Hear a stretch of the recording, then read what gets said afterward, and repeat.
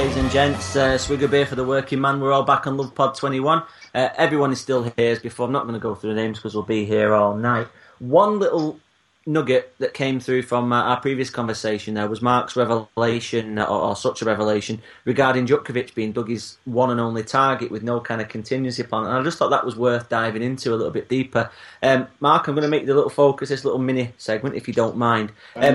Is Lennon more of an ideas man than Dougie? By which I mean, do you think Lennon has got options up his sleeve rather than sticking all his eggs in one basket? And in general, what are the differences between the two managers? I know we're doing a bit of a Q&A later on, but this has just come to mind now. I think it's worth persevering. Would you mind giving us a minute or two on each and just let us know the differences and similarities between them? No, not at all. I mean, I think it's possibly a little bit harsh to say all eggs in one basket, because Dougie was in his second season there where he was trying to get Djokovic, and he built a team, but all he needed was the final piece in what he felt was, what he wanted. And he'd worked so hard to get Djokovic in the first place, and it did so well, obviously. And that caused problems in a sense, because it then made him, inflated his transfer value, made him more difficult to get. People were looking at him, yada yada. But in Dougie's mind, and I hope he doesn't mind me saying this, but he had him. I sat there with him, and he was absolutely adamant. He'd signed the guy. He'd got the transfer he wanted, and it just went. And we was in Sweden at the time when it happened, and it was a case of what are you going to do next? And it was very difficult for him, because it really was the thing that he thought he had. And I wonder sometimes if that had gone through, whether we'd still be sat here and talking about him as the current manager. Maybe so. I think financially, in the end, that's what told, which is a shame. But that was a kind of a little hint as to where the club was going financially. That the cash to do it straight away and to push the limits wasn't there anymore. But in terms of how he is a different person to Neil, he's very, very different person. Dougie, very erudite, talked about the game. He didn't want to do anything but talk about the game. He's very, very studied, and you can disagree with how he put his team out, but it was debated and thought about and structured. It was the way he wanted it to do. So he knew that he was going to live and die by every decision he made, and conversations I've had with him since he came out of the job, he said that he did it his way, so he can't really complain with how it ended up. With Neil, I do, he's old school. He's more old school. He won't mind me saying that. I think he draws tremendously on his time with Martin O'Neill. I think that's what seems to that's what he seems to channel in his kind of managerial approach. He very ballsy. He's not afraid to tell it how it is, and he'll shout at people if they need shouting at. He'll put his arm around people if they need their arm putting around. And but the problem Neil's had is that he's had to live by the seat of his pants since he's been in. He's had to make quick knee-jerk decisions financially. He's had to bring in players on short-term contracts. We talked about Twadzik before. I think on that transfer deadline day, he signed half a dozen players, some of which he won't have even seen before. He was basically, he admitted as much, I think, didn't he, on Slavchev and people like that? Yeah, exactly. So it's been about bodies, and I think it's to his massive credit that he's managed to get a team and to formulate a team and a structure just based on those kind of knee-jerk kind of decisions. And he's had a little bit more time this summer, and hopefully we're starting to see a philosophy come through. But he can't be judged on the team that's out at the minute.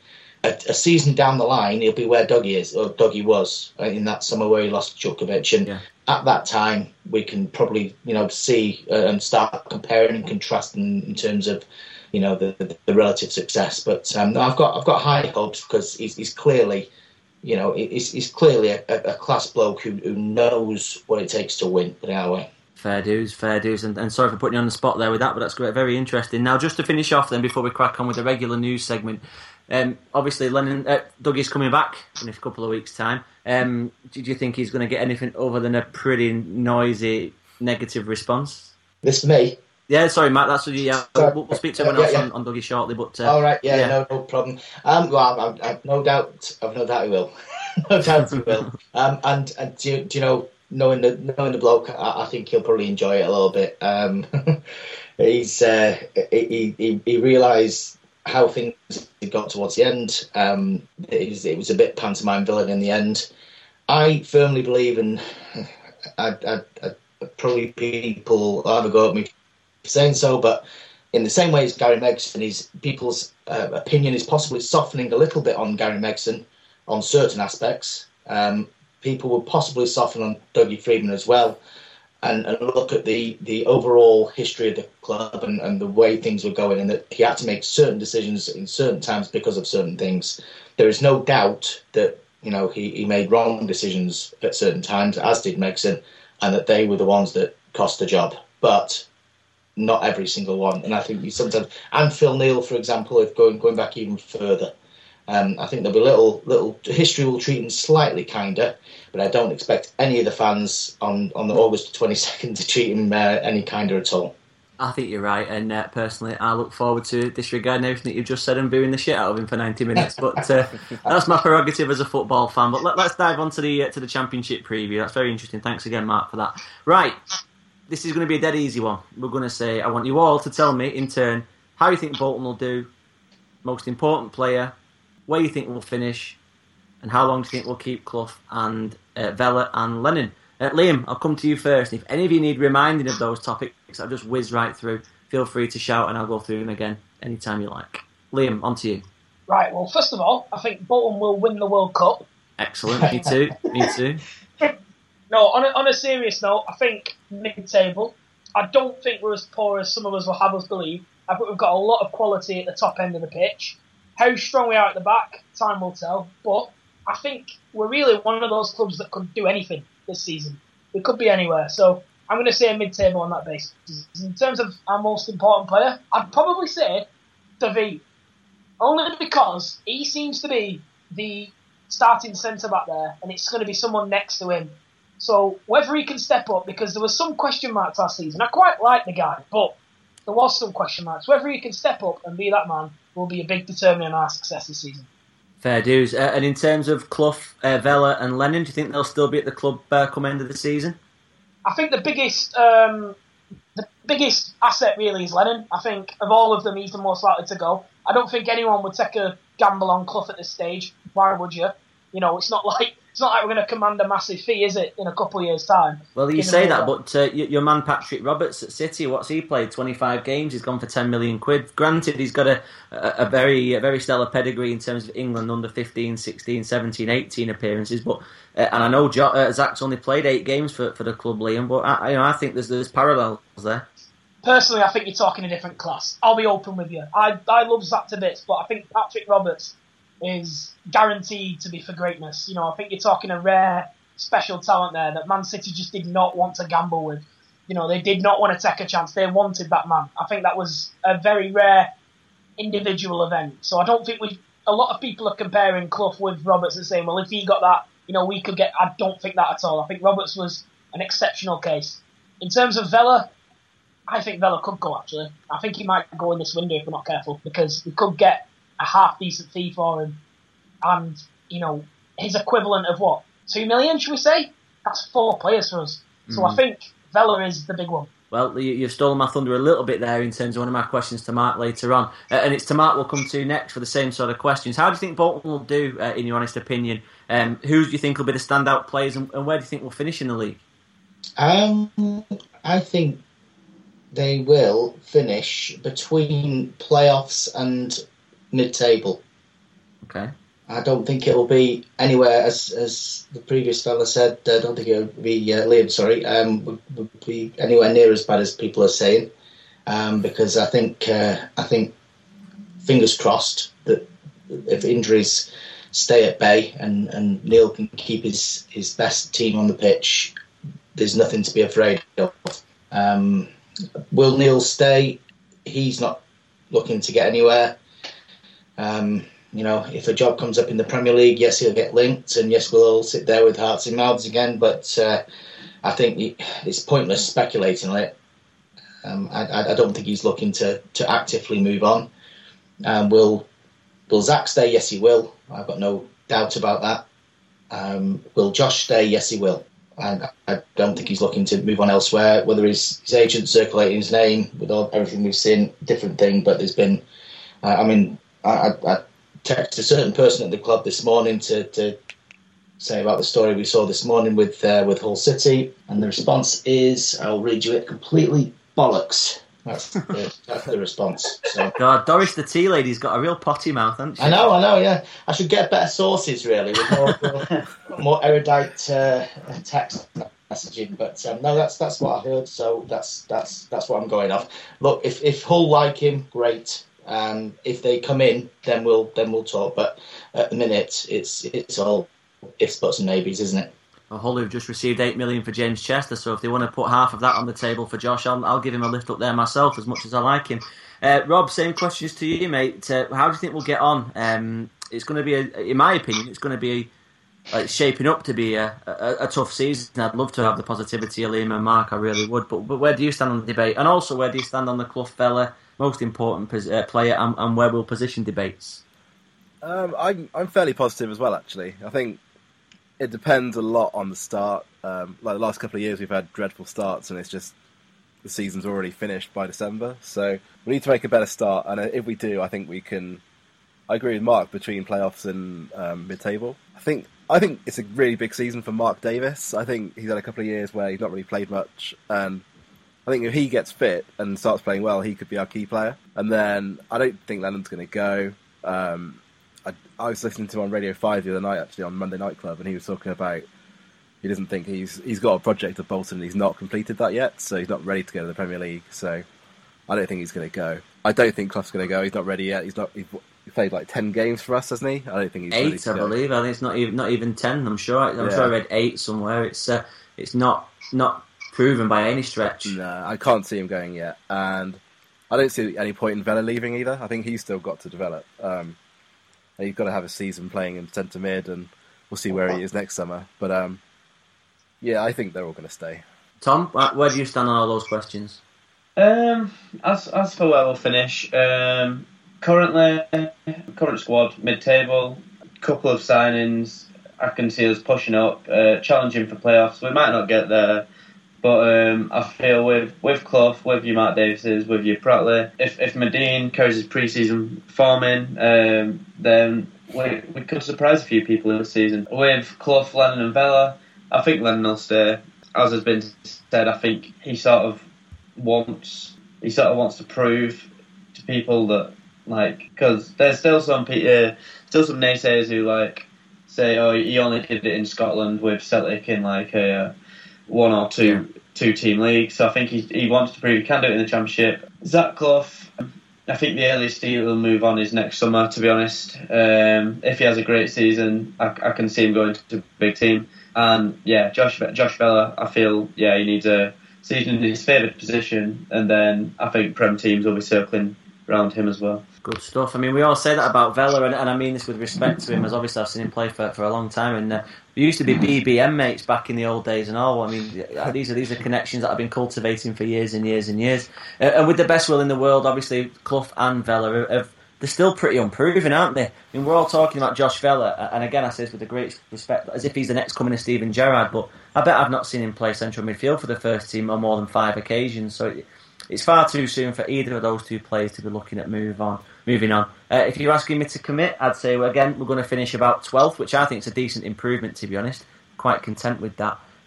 Most important player, I'm going to go with Amos, just to be a slightly controversial in Dan Murphy's absence. Amos, I think, is the key to everything. We know how a good goalkeeper can prompt a team to do well, and we know a bad goalkeeper can prompt a team as well.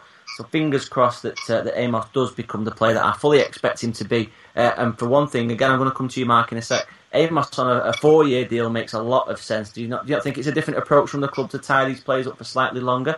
And just to give you a sort of duplicate question, do you think they'll be looking to renegotiate Clough's deal in the coming months? I know he's not signed it not less than 6 months ago, 8 months ago. But do you think that might be on the agenda? Yeah, possibly. I don't think it will have escaped their attention. I mean, the ball hadn't even hit the back of the net, I think, against Wigan by the time they'd started the last deal in place. So I think they will be very careful with that, because I mean, there's no secret to the fact that there's a lot of Premier League clubs watching Zach. Absolutely no secret at all. But he's currently on a decent contract, and I think as he matures, Bolton will want to mature with him in that respect. Doesn't strike me certainly as one of these lads that's going to sort of bang his fist on the table and demand new contracts at all in any way, shape or form. So that's what Roberts did at Fulham as well. Let's not forget he agitated for that move, didn't he? I mean, the difference is, Roberts, as you said, pointed out before, he's got the England set up beforehand. Zach's not had any of that particularly. He's come a little bit out from left field, but they're watching him in that respect. It wouldn't surprise me at all to see him step up to the under-21s this season. I know words out of my mouth there. Yeah, I do genuinely think that he's capable of doing that, and when that happens, suddenly you graduate to a whole new ball game. Suddenly people look at you playing these international games, and then you become this kind of you can start charging the big money for people. So if that were to happen, then yes, of course, Bolton would be stupid not to try and get a different deal for him. With Ben, totally agree. Really good bit of business. He wanted to come here. Neil wanted him. Get him on a good long deal, and he's your bedrock. He's incredibly composed young man. Comes across as really, really sort of thoughtful. Just adds calm, and you can imagine playing with him type thing. That he's just got that kind of air about him. So I think he will be an incredibly important player for Bolton this season and for a long, long time to come. Fascinating stuff. Totally agree. Right, quick fire one now, lads. I want you to all tell me your Championship League winner. I want you to let me know who you think is going to be runner-up, playoffs, top scorer, and relegated. So 5 quick ones there. So winner, runner-up, playoffs, top scorer, and who's going to be relegated. Rob, come to you first on that. For me, winner is going to be Derby, runner-up, Middlesbrough, playoffs. Someone like Brentford, I think, could do it. Top scorer, who did I say? Let's go at Derby. Chris Martin, relegated. Okay. Lead singer of Coldplay. Yeah, that guy. Relegated MK Dons, Preston, and Blackburn. Okay, Tom, same questions to you. Championship winner, runner-up, playoffs, top scorer, and who's to be relegated this year? Championship winner, Middlesbrough. Second place, Derby. Playoffs, Brentford. Top scorer, our very own Zach Clough, who is currently at 66-1 with Sky Bet, which is ridiculously high odds. And the relegated teams, Blackburn, Rotherham and Huddersfield. Liam, same to you. I've gone for QPR for winners. Okay. I think second will be Middlesbrough. And I think the surprise package here will be the playoff winners, which is Wolves. And that'll be mainly due to their top scorer, Benik Afobe. I think going down will be Rotherham, Cardiff and Bristol City. Interesting. Mark, I'll come to you in a sec. I'm going to go championship winner. I'm going to go with Fulham. Out of left field there, but I'm going to go with Fulham. They've made some really interesting signings this summer as well. Runner-up, I'm going to go with Derby County. Playoffs, Middlesbrough. Top scorer, I'm going to go with Jordan Rhodes, whoever he ends up playing with. Relegated, I'm probably going to say Preston. Sorry to anyone I know who supports Preston. Bristol City and Wigan. Oh, hang on. They've already been relegated, haven't they? I can't say Wigan. And we'll go with, let me think, MK Dons, just because I had a bad experience there with roundabouts last week. Mark, same questions to you, mate. Winner, runner-up, playoff, top scorer and relegated, please. Winner, Middlesbrough, I think. Runner-up, I fancy Wolves. I do think they'll be up there this season. Playoffs, Fulham is a good shout. Yeah, I wouldn't be surprised with that one. Top scorer, Afobe. I think he's, for some reason, and I've never saw it at Bolton, but he seems to have really sort of blossomed into a good striker there. Relegated, crikey, Brighton. I think Brighton might go down. I don't fancy them at all. MK Dons and Rotherham. Interesting. So, yeah, we're all on a similar page there. And thank you very much for your predictions. I'm sure we'll all be proven completely wrong pretty quickly. Great stuff. Right, so another short break here, and then we're going to return with what is likely to be a 4-hour-long segment entitled on the agenda, Questions for Mark. So stay where you are, grab yourself a cup of tea. We'll be right back, and we'll be then straight into questions for our friend Mark. So stay where you are. Cheers. Segment 4, here we go, entitled Questions for Mark. So, lads, I'm going to ask you to take a bit of a back seat for the time being. It's not often we get a local celebrity, and we haven't managed to get one this week either. But Mark Isles from the Bolton News is here today. Thank you for that one. And Mark, I'm going to dive straight in. These are questions called from our Facebook page, from Twitter, and from lineofviennasuite.com as well in the comments section. So if you're ready, I'm ready. Fire away. Okie dokie. Right, popular user of the site, White Smurf, has said injuries, whilst minor, seem to be racking up again. Well, is this a cause for concern? Has the training pitch ever been relayed as Lennon expected to have been done at the end of last season? They've relayed a pitch at Exton, but I can't tell you that it's definitely the one that they're using, if I'm honest. But as far as the injuries go, well, nothing's been major. I don't think there's absolutely nothing you can do about Derek landing on his ankle and rolling it. Wheater's a little bit of a sort of special case, I suppose, because he's still feeling his way back. The fact that it isn't a hamstring injury is actually a plus sign in that respect. But no, I don't think they've done too badly, if I'm honest. But one thing I will say is that Lennon said after the game on Friday, and this is after Derek's gone out there with a big boot on his foot and just said to the players, "Don't get injured." He said, I'm just not having it. I'm not having any niggles. I'm not having any strains. You're just not getting injured this season. So I think that just sort of hints that he's not prepared to. Well, I don't think he's prepared for any of the sick notes this season at all. I think he genuinely does want to wheedle them out and make sure that his team's more robust. Fantastic. That's exactly what we all hope. Right, next on Kieran Ashworth on Twitter. During pre-season, who has stood out? And alternatively, who has disappointed performance-wise, both in games and training that you've seen? Yeah, I don't think anybody's disappointed overall. I think it's been relatively, solid. I don't think anybody's been absolutely outstanding either. Medine probably the standout. He's had the odd sort of indifferent game, but I think that he's been something different for Bolton. That in itself has stood out. We talked before about his kind of hold-up play and what it might bring to the team, and I think that's very much the plan that Neil's looking for this season. He's been brilliant. Amos, the kind of composure that he's given to the back forward. I think defensively as well, I think they've looked okay. I think they've been okay. There's been the odd mistake in there. Derek's still getting to grips with the English game, but I think Moxie has really improved. To give him a bit of a mention, he doesn't get many. I think he genuinely has sort of turned into the first choice left back now. And Feeney as well. He's getting himself in and around the penalty box and scoring a few goals. So maybe it's a season for the unsung hero. Excellent. Let's hope so. Right, diving straight on. Michael Doran, looking at the first 6 fixtures, how many points do you expect Wanderers to get? Feel free to be as brutally honest as you want to be.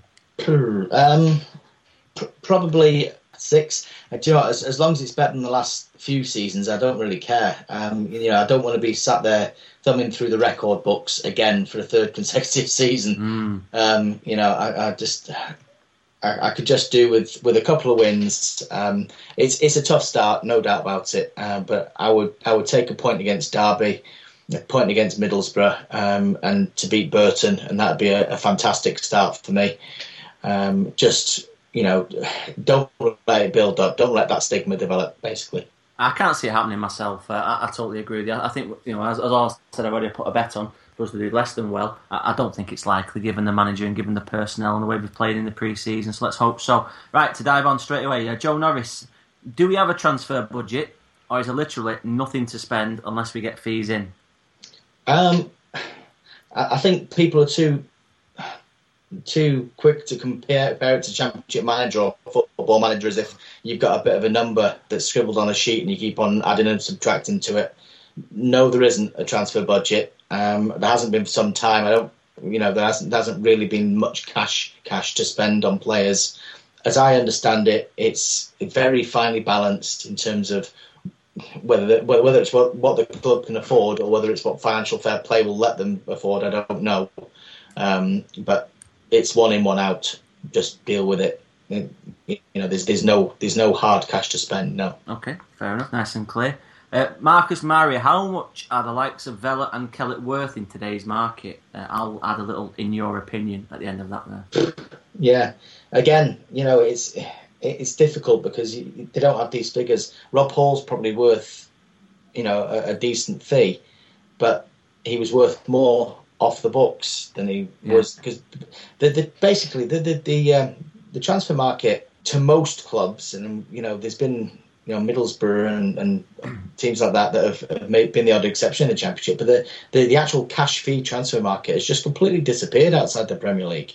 People just don't buy for cash anymore. It's all wheeling, dealing, trading, writing off contracts here, there, and everywhere, and loans. So it's very difficult. It's very difficult. But as far as Josh goes, obviously he's on a good contract, and I said what I said before with Hull or Ipswich Town or whoever else wants to get involved. That Bolton aren't taking it seriously because there isn't anything to take seriously.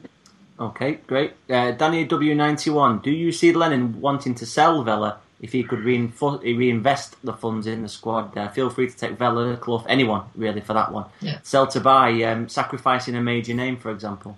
Well, look, if somebody comes in with a big bid for anybody, of course they have to consider it, yes. But then that was the same in the Premier League days. They're not stupid. Maybe things have changed a little bit. Maybe they accept a bit less nowadays. But I don't. They're not looking to sell the likes of Clough and Vela. They're not. However downbeat we want to get, just take it from me. They're not looking to sell anybody.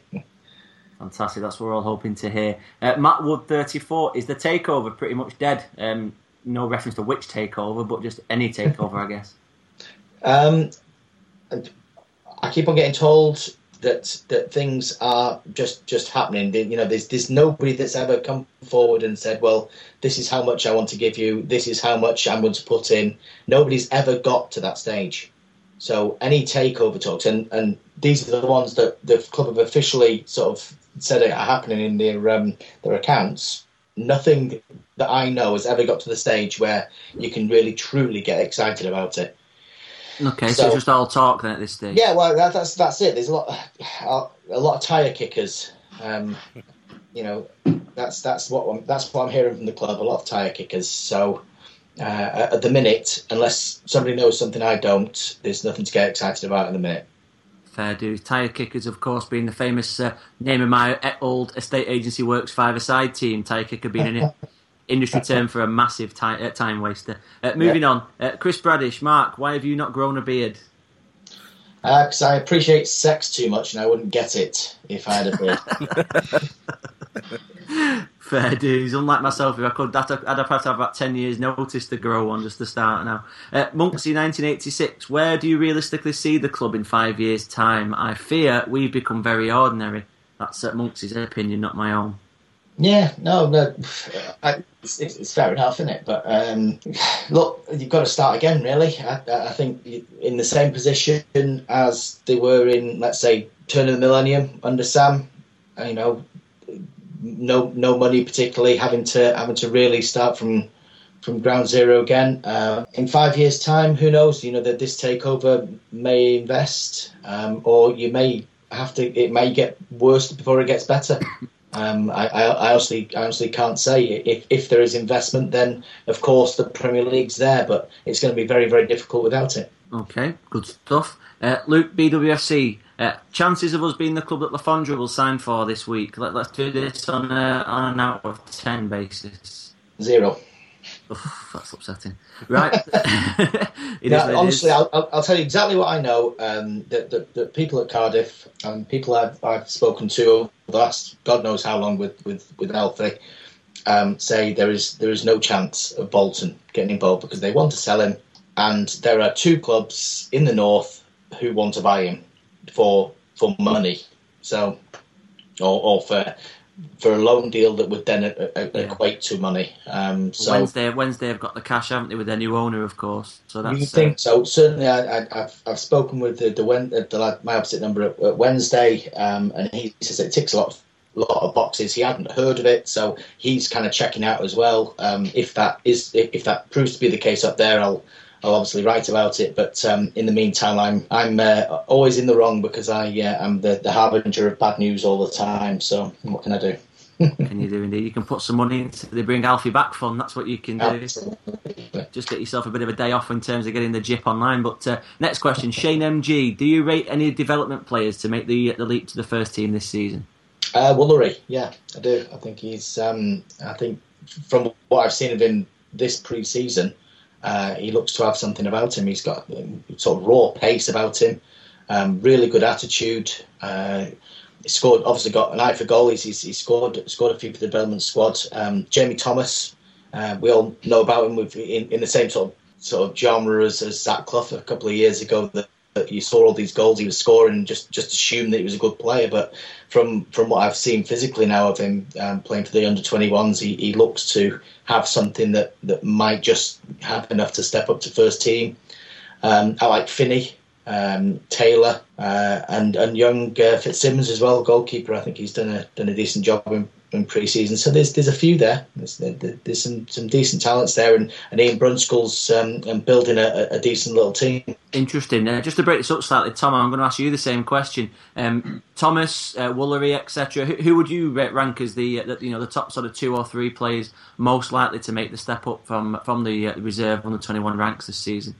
Well, originally I thought Andy Kellett, but as of the moment, it would seem that Kane Woolery is there or thereabouts. He is frighteningly quick. I remember going to that the Man United game, as I said last season, for the reserves, and he tore him to pieces. And a very composed finish in that game as well. And likewise, Jamie Thomas can't stop scoring either. And I think between them, they've scored 8 or 9 goals in this pre-season. So, one of them two, I think, will be the best chance. Fair enough. Right, we'll come back to you then, Mark. Mark R_84. What do you think the club will view as being a successful season this time round? Not certainly. I think everybody's just said improvement on last season, but I don't think it's too difficult to improve on last season really, because it was pretty dire in the end. I think secretly Neil fancies a real playoff push. I think he's underplaying it a bit, but he's just got that sort of little twinkle in his eye that he just thinks if he can keep his best team on the pitch, it's possible. It's possible. And if they can pull a couple of rabbits out of the hat, loan-wise, who knows? They only need to do a season. If you look at Burnley a couple of seasons ago when they went up, look at the injuries. They had absolutely nothing. None of the key players went. All you need is a season like that and have your key players firing, and it can happen for you. So, fingers crossed. Fingers crossed, most definitely. Right, next question from Panic Prone on Twitter. What former Wanderer in his prime would you pick or like to have in today's squad? Try not to come up with the same one that I did that begins with N and ends in Icarus and Elka. But, which former Wanderer player in his prime would you pick or like to have in today's squad? Oh, dear me. Literally anyone in the history of the world that's ever played for Bolton, I guess. Yeah. I don't know. How about if you got JJ at his absolute prime, you could sell him and wipe off 3/4 of the debt, I think, in current market prices. But no, I mean, I would have people that I've dealt with since I've been reporting with the club, I suppose, because I know them. Kevin Davis, in his prime was just impossible to deal with. Gary Cahill, I've said before on this podcast, just the best player, I think, in his position I've ever dealt with. Yossi, in his prime, was as good as there was in the Premier League. So, one of those three, probably. On a personal note, are you surprised that they've not looked at bringing Yossi back in to maybe fill that slot as a backup goalkeeper, or do you think that his desire to play first team is more pressing? Yeah, I'm a little surprised, if I'm honest. A little surprised.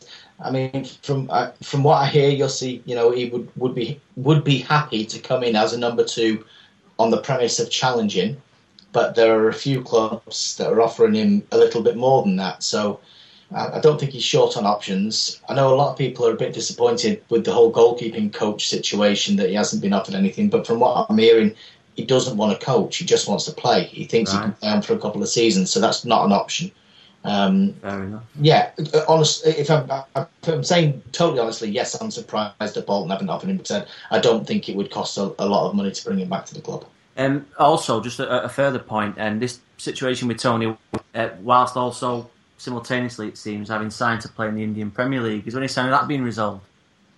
Nothing at the minute. No, nothing decided. I spoke to Ben Amos a couple of nights ago, and he said that they were still kind of talking. Certainly, Tony Warner's still in the driving seat for it. But okay. I think they're weighing up their options. I don't know whether or not it's a case of trying to get out of that contract, if I'm honest, but I haven't really spoken to Tony Warner about it. So, okay, fair dues. Right, next one, Dom Taylor, Dom_Taylor123, and I only say his full Twitter name because his question was, Mark, why have you blocked me? He probably swore, actually. I only ever block people if they swear, because my kids sometimes read my iPad, and I don't like people swearing. Fair dues. Dom, you're going to have to change your ways, mate. Right, Trotter in exile. Without investment, do you think Bury could take our place in the Championship? I presume they mean next season, and not as a result of some kind of relegation on purpose. Well, I like what they're doing with Bury. I'm still kind of scratching my head a little bit as to exactly where the money's coming from with Bury, and my past dealings with the club. I go way back with Bury, and I remember some very similar things happening not too long ago, and really exploding spectacularly. But I hope they don't again, and I'd love to see them as a Championship club and competing with Wanderers, or Wanderers in the Premier League again. But no, I don't think Bolton are going down this season. I genuinely don't. Fair dues. I know a little bit about the Bury situation. As the current chairman, that Stuart chap, lived a couple of doors down from my mum and dad, and I know he's pally with my dad, and my dad's next door neighbour. And he wanted him to come on the board with him as well at the same time, which the old man, very think about my inheritance, he very, very kindly said no to that, and I'll always be grateful for it. Russ Carr 3, nicest guy and biggest arsehole of BWFC players that you've had to deal with in the past. Again, political statements are accepted as well as avoidance if need be, Mark. Yeah. The nicest guy. Stu Holden's probably the nicest guy that I've ever dealt with for Bolton. Kevin Davis, Gaz Cale, again, Greta Steinson, Andy O'Brien, fantastic bloke. Oh, there's loads. You tend to get on with a lot of them. There's very, very few that I just haven't really got on with. I'll be honest with you, one of the only ones I never got on with was Matt Taylor. I just didn't. For some reason or other, I don't know whether I did something to piss him off or what. But no, he was one I didn't get on with. But there's very few. Some people will get the hump with you. I think Jermaine Beckford got the hump with me towards the end of his time. But that was because of various things that we did in the paper. Unfortunately, sometimes you can't be everybody's friend with what you write. So you've got to accept that you can't really be friends with the lads that you kind of have to treat impartially every single week. So that's it. Just about to say your loyalty isn't necessarily to them or to the club, is it? It's to your employer to write objectively, I suppose. As easy as it is to label accusations about in the past the paper being the club's mouthpiece and so on. So I can totally see where you come from. I'm going to save you from having to answer the fact that the biggest arsehole, because I think you'd be hard pressed to find a Bolton fan that got on with Matt Taylor anyway. Nick Wolstenholme, who do you think is the most underperforming signing the club have made in the last 8 years? I'm going to read his subsequent tweets because they're quite interesting. Here's the example. Tunçay made his Middlesbrough supporting mate's racist dad change his opinions on Turkish people, but flopped. Andrei Moritz nailed on to be a cult signing, ended up flattering to deceive. Petrov wore number 10 shirt, liked a short sleeve and glove combo in August, had one good game. Devin Ngog ran like Thierry Henry, played like Terry Duckworth, that's quite a good one as well, and finished like Terry Hatcher, which is funny, so he corrected himself towards the end. But in your opinion, and it is a slightly negative question, but I think it's maybe based in, it's reflective of where we are. Who do you consider to be the most underwhelming signing that we've made in your time, let's call it in your time, since following Wanderers? I think Ngog's a good shout. Again, a very nice guy off the pitch, but just never ever did it to any great degree on the pitch, considering how much. And the thing with Ungog is that they paid $4.5 million, I think it was in the end for him. But the previous summer, they'd actually gone in for him a significantly higher number, but Liverpool had said no. So how high are we talking? Do you know? Well, I think it was about 7.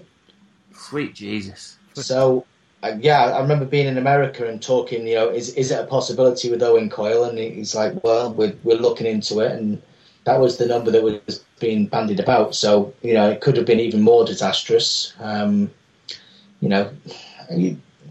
don't know as far as Tunchai actually, he did disappoint me because I thought they were signing a really top player there. Yeah, same. And that would be a good shout. There's been a few really. I mean, Marvin Sordell, I suppose that's another shining example. The money that was paid for him I can't say that I knew a massive amount about him beforehand, but to look at the amount that was spent on him and what they got back, you'd have to say it was a dreadful signing, if truth be told.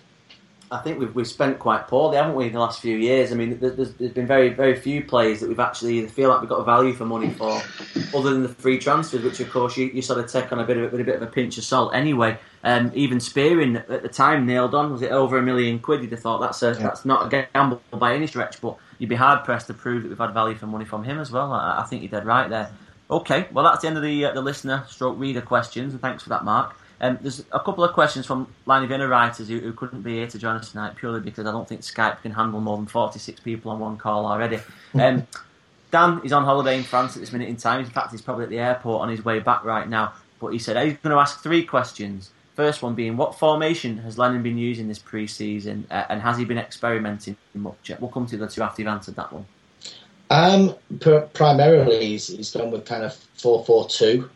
With a diamond in behind the 2. I think he would have liked to have gone with 3 at the back. I do genuinely think he's going to go with that again this season. And given everybody fit and on an even amount of form, I think he would play 3 with wing backs. I think that's what he really fancies doing. But until kind of Derek, Wheater are fit, you can't really do that with the centre halves. So I think you're going to see the 4 with the diamond and then 2 up front. And he's done quite a bit of that in pre-season. So I think that's what he'll start against Derby. Okay, great. Dan, second question: what role do you see Jay Spearing playing this season? Hopefully a big one, because I like him, Jay. I genuinely do like him. I think he's come back with a fantastic attitude. He genuinely does want to get in there and be a part of things. He does give some the direction on the pitch, and I know people kind of pick on him a bit for the demonstrative pointing and all that kind of stuff, but it's necessary in certain areas, and I think he's one of the only ones that does it. I think Darren Prattley has grown into that, and certainly I've seen him in pre-season as a captain. He's given a bit more sort of verbal orders and such like. But I think having 2 of them in there, they work together quite well, and I'd genuinely like to see Jay get in there. But realistically, he is an asset, and I think that if somebody came in with a valid offer for him, he would be gone. I hope he does come back, because I think what we saw on his loan spell was enough to think there was a player that we saw then still in there somewhere. I hope Lennon can get it out of him. Dan's final question: why do you think we're struggling to get rid of players and to get decent fees when we do? For example, Baptiste and Hall, and possibly Mido as well. As I said before, the transfer market has just completely imploded outside the Premier League. There's no money for transfer fees, and you're basically trading wages nowadays, for the most part. I know there's exceptions, but I think in terms of Wanderers, you're basically trading wage for wage. Hall certainly, with his added bonus appearances and such like, had to get him gone. Baptiste was a big earner. Mido cost money and is a big earner, so I would imagine they would look to try and get his wage off first as a loan. I think, as we said before, with signings, the money spent in the last few years, there are question marks. You can certainly accuse the club of not doing great business in the last 5-6 years, and it continues to be the case. I totally agree. Right, Alistair, one of the latest signings on the Love Pod team. He's not here tonight. He's on holiday as well, as you will be tomorrow, Matt. Lucky sods. If you could change anything about the Macron press box, what would it be? The press box, apart from a bar, I presume. They used to have one actually. They used to have in the Premier League days. We used to have a bar, and that was lovely. But not anymore. What would I change? I would like replays. That's nice. That would be nice. We used to have them in the Premier League days. We used to have little little TVs next to your seats and such like, and do replays after any contentious event. But they don't do that anymore, which is a bit of a shame. Most Championship grounds don't. It was nice because I tend to, because I'm doing an on the whistle report of 1,000 words or something, and then on top of that my live blog as well, not really watch the game, if I'm honest. You might glance up from the laptop every once in a while, but you can't follow everything, so it is sometimes quite useful. Fair enough. Eddie as well, he can't be here tonight, but his first question, I think you've answered already in terms of a player that surprised you this pre-season. I'm going to assume Madine will be the answer to that particular one. I'll move on to his second question. In your opinion, since in your time following Wanderers, what's been the best pre-season game that you've covered? Feel free to use your own criteria as far as best. Best pre-season game? Do you know that one in Austria, the second one against Paderborn, that goal? Jesus, it's outrageous. Honestly, I get very cynical about football, but I just stood up and just like applauding the thing. I'm like, oh God, what's just happened there? And Dan Hulker, who probably be listening to this at some point in time, but Dan was sat to my right, and I don't think he'd seen it. And he just sort of looks at me like, "What are you doing?" And I think now he's seen the goal, I think he'll realise why my response was so idiotic. It was just incredible to see. So that will stand out in my mind as being one of the best. But there's been a few. That the 3-2 against, was it Mjällby, I think, in Sweden last season was a really fast game. That was not a typical derby. Or the Brøndby game was a fantastic atmosphere. And a few years ago, Aris Thessaloniki in Greece, it was proper European flares and smoke, proper night game. It was fantastic. So I've been lucky enough to see a few. Excellent. We've also got a bit of an insight into your dress sense there as well. Superb. His final question: do you think players with a long history of injuries, such as Wheater and Mark Davies, will be able to fit a full season in this year? High hopes for Sparky. I think he's sorted. I'm keeping my fingers crossed for him. I know the medical staff think he's about right. Wheater's a work in progress. I think he hasn't had a full pre-season for 4 years. Wow. Which, with a lad that size, with that kind of frame, not easy at all. So it's a very, very important season for him, and I don't think it's one that they can kind of afford to just say, we'll just go out there and do it. I think they're going to have to manage him very, very carefully. And I've got my fingers crossed for him because he's a fantastic lad, and I desperately want him to do well. But it's not going to be easy, and he's going to have little setbacks like he's had with this calf strain rather. But I'm hoping he gets there in the end. Brilliant. Oh, absolutely fantastic answers, Mark. We're coming to the end of it now. I'm sure you'll be pleased to hear. You can get on with your packing before your trip tomorrow. My own personal question before we come to the lads that we're on with tonight. I feel personally responsible for Zach Clough being number 10 at Bolton Wanderers this season. It's not necessarily the club's most historic or important shirt, but giving him that number really does show Lennon's faith in the lad. Do you think he'll repay that over the long term? And I know you've said as much already this podcast too, but Clough as number 10 is a lovely fit. For the aesthetic in me, it's wonderful, and I think he's gonna live it up and really do well. Would you concur? Yeah, I absolutely. I genuinely struck by the lad.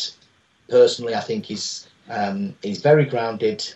He knows where he comes from. I know you had a little nibble, I think, with Rob Hall earlier, and I can understand the kind of the outward perception sometimes of young footballers, with these sort of delusions of grandeur and with the headphones and the weird Twitter speak and all this kind of stuff.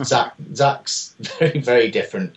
He's very clearly from Denton, as as Josh is very clearly from Salford. There's no airs or graces about him, and that's very refreshing. But when you see both of them, but talk about Zach, when you see Zach out on the pitch, what impresses me about him is that you can watch him play and think he's had a good game, but then go back and watch some of the stuff that he's done, and what he does is just so simply brilliant. The touches, you need to see them twice to appreciate just how good they are. Yeah. And I said about his goal against Wigan last season, and it's my favourite goal because it's just so simple. And I just think I hope he gets the step up internationally. I hope somebody sees him and gives him that chance, because it's been a while since Bolton have been able to say that. And it'd be good for the club. But I think, he deserves it, because he's persevered, and it wasn't easy at all whilst he was sat there in the under-21s and wondering what was going to happen next. Unlike Josh, he was never kind of one of these guys that was looking elsewhere and, okay, well, I'm not going to get my chance here. He was kind of persevering with things, but the fact that he got his chance and took it so sublimely, it's what you cover the sport for. It's what you come and pay through the turnstiles for. Having a hero, and I hope Bolton can keep hold of him. Absolutely, totally agree with you on that one. Right, Super. My final question, it's just come to mind as well. Do you think there'll ever be a boy born who can swim faster than a shark? It's an interesting question. It is, isn't it? It is, isn't it? Yeah. No. What more is there to say than that? Not really. Not unless there's some type of weird shark splicing gene experiment that somehow manages that. But no, I don't really even know where to go with that one, mate. No, there isn't really any apart from onto something else. Tom, I understand you've maybe got a couple of bits prepared for Mark. At least I hope you have, when I asked you an hour ago to do that. But off you go. Yeah, well, my first question is, it's about the academy being downgraded from the Category 1 to the Category 2. And what sort of effect do you think this will have? I mean, it's arguably more beneficial to face teams such as Arsenal than Colchester, for instance.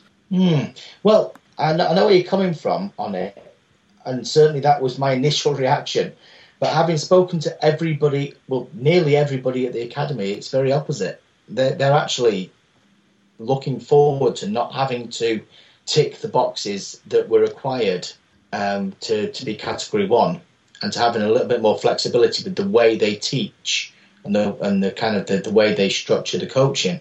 I think the opposition getting hammered by a Manchester City team, for example, that spend 10 times the amount on their academy. I'm not overly sure what it does for an under-21 team, if I'm being brutally honest. Yes, there are academies that are on par financially, but I think they're certainly looking at it as a positive from within the academy, and as you've probably gathered over the last few years, those lads down there have an opinion on things, and they're not shy if it's different from the main club, if you will. But I think they're all singing from the same hymn sheet on this one.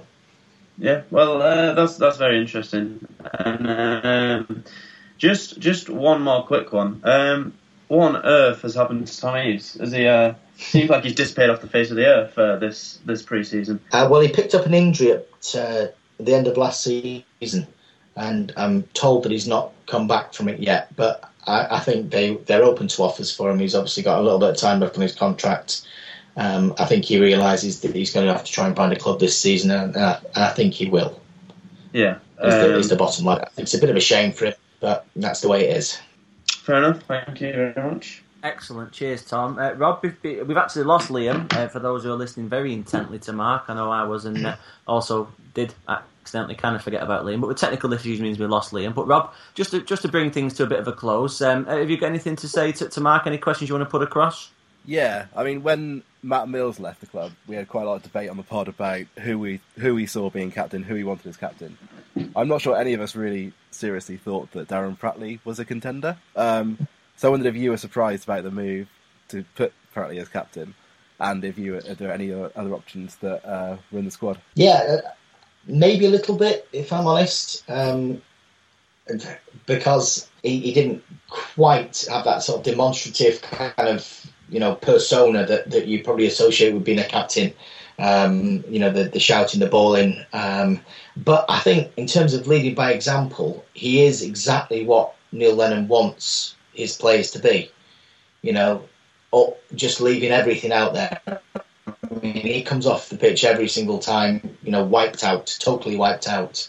And I think he's grown in that respect. I think he's obviously aware of it. And I've seen in kind of pre-season that he's thinking about other people as well. So it'll be interesting to see how it affects his game, if it affects his game. I think it did with Jay Spearing. And I think Neil knows that it did with Jay Spearing because he's taken that responsibility from him to have a look to see, whether or not it improves his overall game. It does for some people. I think we've seen a few times at Bolton that the captaincy doesn't necessarily sit brilliantly on some people's shoulders. JJ even going way back. So we'll see with him. I'm glad he has because I'm a big fan of him. I like him. I liked him as a person and I liked him as a player, and it got on my. I was a bit peeved when people were picking on him at times during his Bolton career when I didn't think he deserved it. Yes, when he deserves it, fine, give him a rollicking and such like. But I think sometimes people got on his back before he'd done anything wrong. And I'm glad from that respect that he's been given a bit of faith. And maybe that just shows a few people that if you do work hard and you do kind of, that's the end product. You can turn things around. So maybe it's one that Neil's sort of just pinned up there and said, this could be you type of thing. So fingers crossed. It did surprise me though. To go back to what you actually asked, it did surprise me a bit because there was no obvious candidate, and I wonder if maybe if he'd have signed Ryan Taylor, if things would have been different. But that's that. Okay. I wrote an article the other day about Stu Holden and his training regime. He posted a video online about it. Yeah. Do you think we'll ever see Stu back in a Bolton shirt, and would you like to see it happen? Would I like to see it happen? Absolutely, 100%. Yes, it would be. If I could snap my fingers now and have it happen, yes. Bit of a strange situation in that Neil's got so many central midfielders at the minute. So maybe it wouldn't be the best time. All I want for Stu, really, speaking personally, is that he gets back out there and carries his career. And I've got to the stage, really, that I don't really care whether it's Bolton anymore. If I'm to be honest, because I've got to know the guy and he's a fantastic fella. He's worked so goddamn hard to give himself another chance. So I just don't want it to go wrong for him. I just want him to get out there, feel it, and to get that. And there's a bit of me that thinks maybe being away from the pressure of Bolton, where every time he goes down or every time he gets a tackle, people are, oh my God, what's happened, and overreacting every time. Maybe taking him out of that situation, putting him in the MLS or the bloody Nepalese league or whatever it might be, and just having him just feeling his way back and just playing football again, because there's so much for him to get over mentally before we even talk about the physical stuff. So he's got to feel his way back, and whether or not Bolton, for me, is that the right place, I'm not sure. But would I like to see it happen? God, yes. Of course I would. Awesome. And you speak for all of us there, Rob. Mark, sorry, absolutely speak for all of us there. Superb. Right, well, there's not really much else to say. Crikey, we've been doing this for nearly, 2 and a bit hours now, flipping it. My drink went out a long time ago. Mark, I want to thank you again for coming on. It's been absolutely fascinating. As much insight as we can give as fans, it really doesn't compare to what you can bring from a professional point of view. So we really are grateful. This will probably be released in about 14 different parts, this podcast, just to make it palatable for people. And I hope you listen back to it on your holidays this coming week and do enjoy what you've said. We've certainly enjoyed listening to you. You're always welcome. And you mentioned Daniel Holker. Next time you speak to him, tell him to reply to his emails. He could have been on here himself. He's got to reply to mine first. That'd be a shout. Missed opportunity, but fair enough. Everyone's always welcome to pop on. But Tom, Liam and Rob, thank you very much for your time this evening. Tom especially, I know you said before that you were a bit nervous, but I think you've done an absolutely stellar performance there. And we'll certainly be having you on again in the near future. Rob, same for you. If nothing else, you can be our reserve tech quiz when Dan is back from his innumerable holidays every single year. So, in order to find you and to close this podcast up, and also just as a quick reminder, We've actually started our Fantasy Football League as well yesterday. Check the site out. There should be something going up tomorrow with a link and a password to get on that. So I hope you're all going to take part where you possibly can. Rob, where can people find you on the internet these days? I'm on Twitter at RobbieLaz. Excellent. Tom? I'm on Twitter at Tom Malloy. Superb. And Mark? I'm sure everyone knows already, but for those that don't? I don't really know, actually. Just Google that idiot at the Bolton News that doesn't know what he's talking about. And No. Everyone knows where Neil Bonner is, mate. We're talking about yourself. Sorry, that was a low blow, Neil. Sorry, I've inherited a suspicion of your work from my uncle. Blame him. It's not me. But no, Mark, of course, we can find you on Twitter. We can find you on the Bolton News as well. And it's been an absolute pleasure and a treat to have you back on. I hope you've enjoyed it and you have a good holiday, pal. Cheers, pal. No problem at all. Excellent. Well, we'll call it a day there. But you can find me at 19 Manning 83, talking football, talking Nicolas Cage, talking whatever you want to talk. But yeah, 2 hours and 4 minutes and 31 seconds. We'll call it a day. Hope you've enjoyed it. We'll be back next week. Same back time, same back channel. Have a good week. See you later.